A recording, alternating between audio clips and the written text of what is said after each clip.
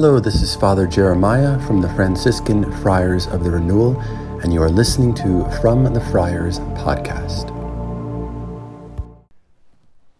St. Augustine once said that the whole purpose of our life is to restore to health the eye of the heart through which we see God.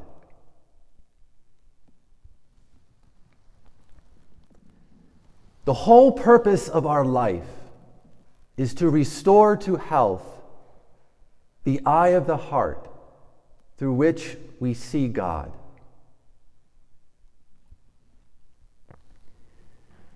Such a beautiful and profound quote. And one of the reasons why I love that quote so much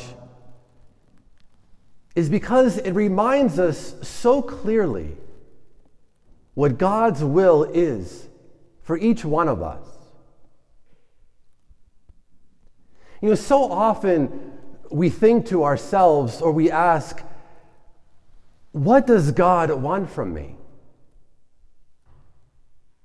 What am I supposed to do? How am I supposed to live?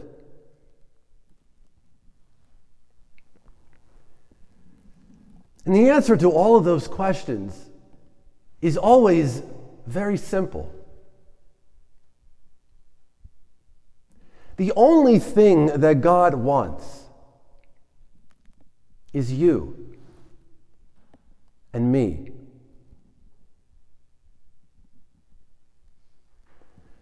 God's will for us is intimacy with Him. This ultimately is our vocation.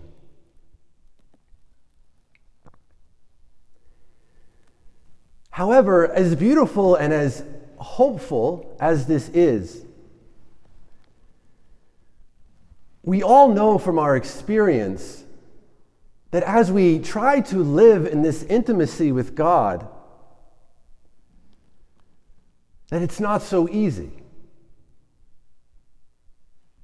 That oftentimes it can be quite difficult, can be painful and confusing.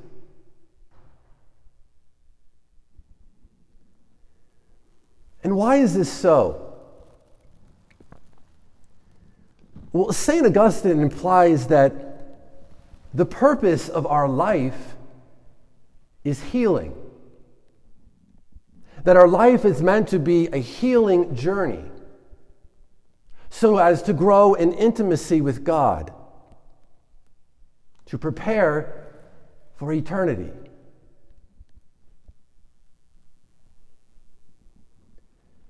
And as lovely as that sounds, if the purpose of our life is healing so that we can grow in intimacy with God, then it implies that right now, each one of us, in our own unique way, must struggle and suffer with our own brokenness. Because of the fact that none of us are healed completely, totally, right now.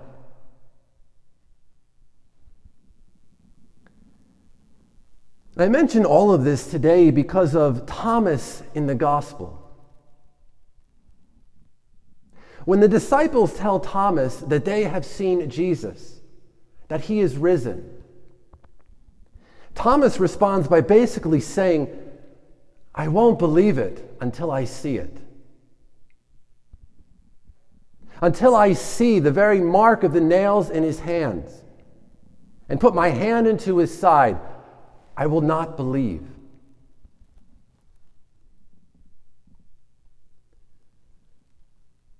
Why does Thomas doubt that Jesus is risen? Why do we ourselves doubt at times that Jesus is risen? Was not Thomas one of Jesus' disciples? Did he not see with his own eyes the miracles that Jesus performed? Did he not experience the power and the beauty of the presence of Jesus in his own life and in the lives of so many others?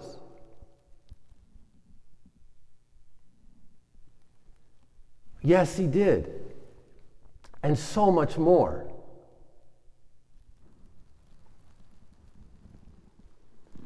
And we don't know exactly the reasoning behind Thomas's doubt. However, in life, oftentimes doubt occurs when we have been hurt, or when we have experienced disappointment and discouragement in something or someone in whom we have placed our hope and our trust.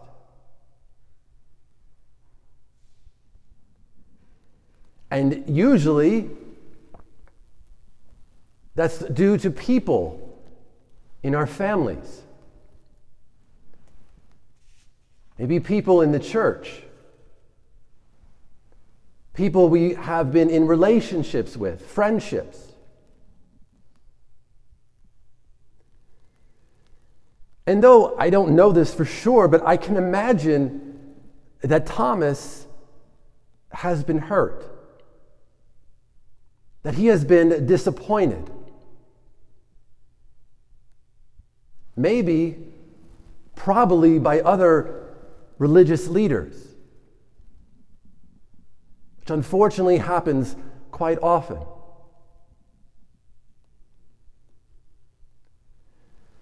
Jesus comes into Thomas's life, and he experiences in Jesus someone altogether different,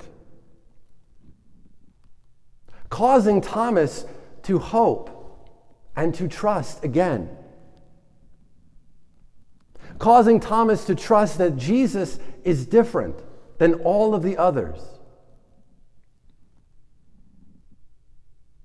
But then Jesus is taken away, and he is crucified. And all of that hope, all of that trust that Thomas placed in Jesus now appears to be a waste of time and even an illusion.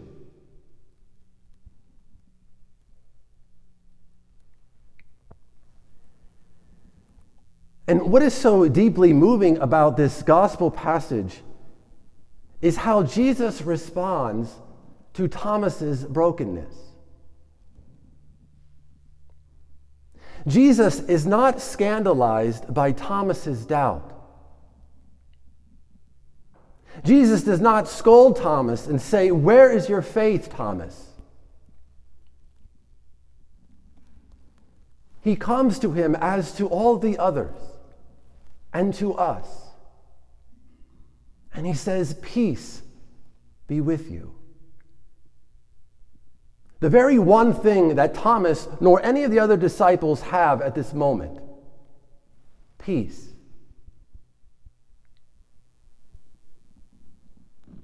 And then he turns to Thomas and he says, "Put your finger here and see my hands, and bring your hand and put it into my side.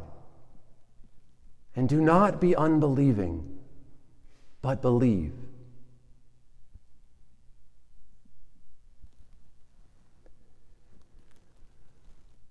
By Jesus showing Thomas his wounds, it's almost as if he is saying to Thomas, "I have wounds too. I have been hurt by others also.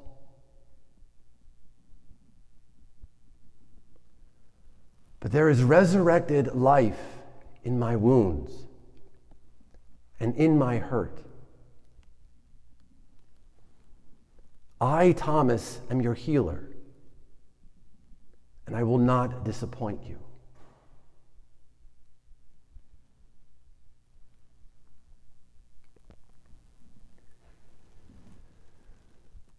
All of this, I believe, is such a perfect portrait of divine mercy.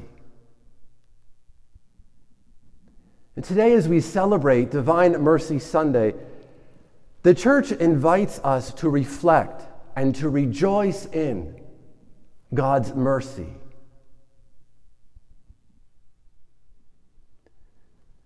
Mercy has been defined as a disposition of loving kindness, compassion towards others.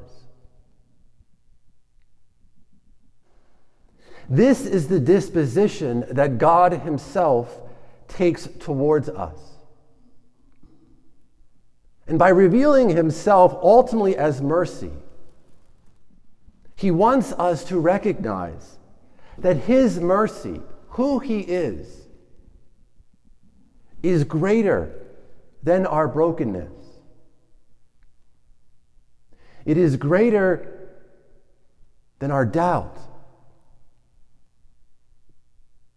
And it is greater than our sin.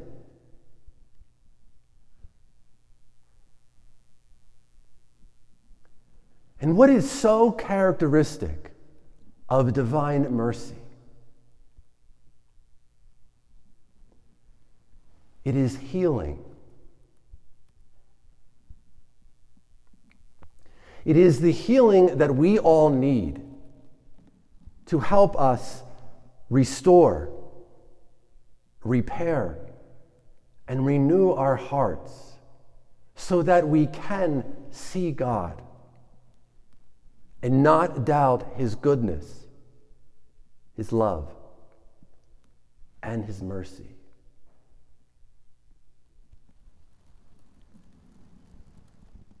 My brothers and sisters, as we prepare today to receive Jesus in the Eucharist, let us not be afraid of our own brokenness, our own doubts, and our own sins. But rather, let us entrust ourselves more fully to Him, who is divine mercy itself. Thank you for listening to From the Friars podcast. Please check out our website at franciscanfriars.com and find us on Facebook and Instagram at CFR_Franciscans.